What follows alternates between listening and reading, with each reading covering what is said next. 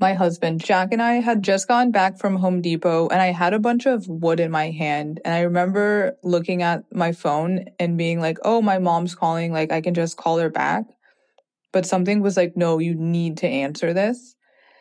When I picked up the phone, my mom was distraught and I actually couldn't understand what she was saying because she had such deep and heavy sobs.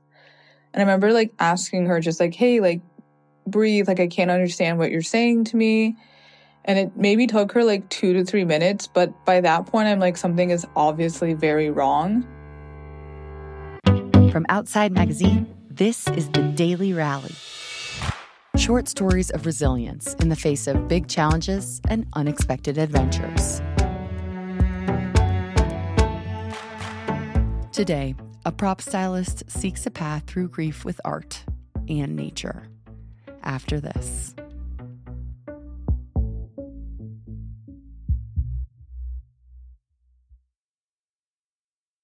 My name is Casha Doemland.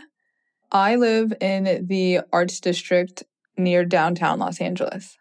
And I'm from a small town in Georgia. One way that my dad and I connected was always through hiking. Whenever I would go back after moving, he would take off 2 weeks and we would hike every morning.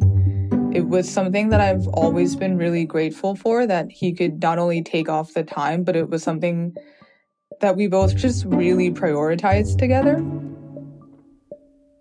I actually grew up helping him clean parks and like trails, you know, when like storms would come because they were common in Georgia.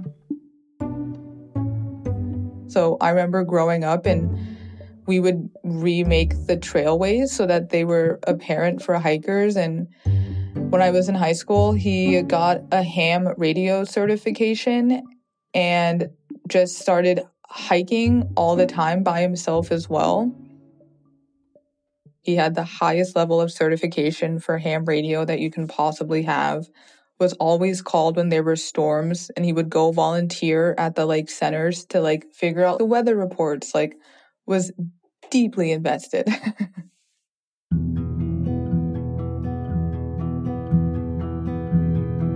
June 1st, 2019, I got a call from my mom and she just said like, your dad's dead.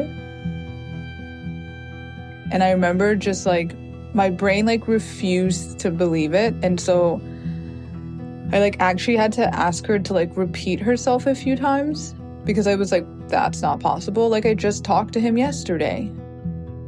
I needed to create some way of connecting with him through my grief. After the funeral and just helping my mom, one of the first things I did when I got back to Los Angeles was I rode my motorcycle, because that was something he wanted to do with me, to Malibu Creek State Park, and I did the match hike. Because that was a trip we had planned for that October, but we unfortunately never got there.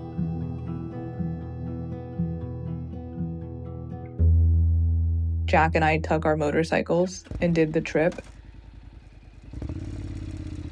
It's just a really beautiful ride to get both the ocean and the mountains in one. And when we started the hike, I remember because I was still in such a state of shock, I don't even think Jack and I said anything to each other the entire time. It was also like the first time that I actually got to just be. I was like, nobody's out here. It is just Jack and I can actually, for once, just enjoy the quiet. And I remember it was the first time I started noticing white butterflies. Some people believe that butterflies are just like a symbolism of someone past come to greet you. And so that's like, hey, Dad, thanks for checking in. It was actually the last time I ever rode my motorcycle when I think about it. It made me realize that I wasn't scared of death, but I was now very aware of what my death would do to others. I think the most important thing I learned from this experience is there is no right way to grieve. Western culture has created a lot of taboo around grief and has also fallen into this mentality that you grieve in a linear fashion, which is not the case. My way of grieving is just like keeping his memory alive and being very honest about what this experience is like for me.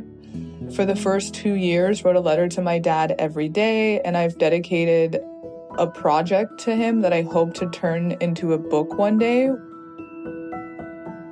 My therapist at the time had recommended that instead of writing about my grief, I should create art out of my grief. And it's when I created my very first diorama, which is of the mountains in North Georgia. And I created this I Spy themed world of all these memories I had with my dad. I had a lot of fun doing it and expressing myself and showcasing something that I don't think I ever could have done with words. My advice for anyone who is grieving: first, find the people who make you feel safe in your grief. And second, spend time figuring out what grief looks like for you. I really do think it's important to figure out what is needed for you individually versus falling into what society or family or friends tell you is the path to take. I grieved completely different than my sisters did, and we lost technically the same person. But our relationships were different, and the way that our minds work are different, and the way that we cope is different. And we're never going to pass any judgment. We're just going to show up and show love.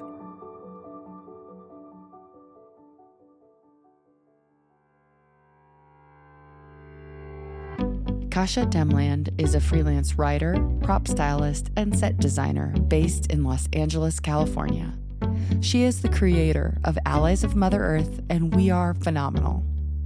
Find her online at cashadoemland.com and on Instagram at Cashad. That's Cashad. This story was produced by Stephanie Aguilar. We want to hear your stories.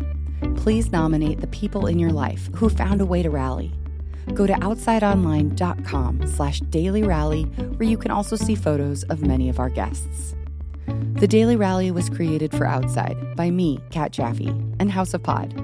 The executive producer for Outside is Michael Roberts. Additional production and script editing by Maren Larson. Our audio editors are Kevin Seaman and Benny Beausoleil, and our music is composed by Louis Weeks. We appreciate our Outside Plus members who make this show possible. If you're not already a member, you can join us at outsideonline.com/podplus. Thank you for listening.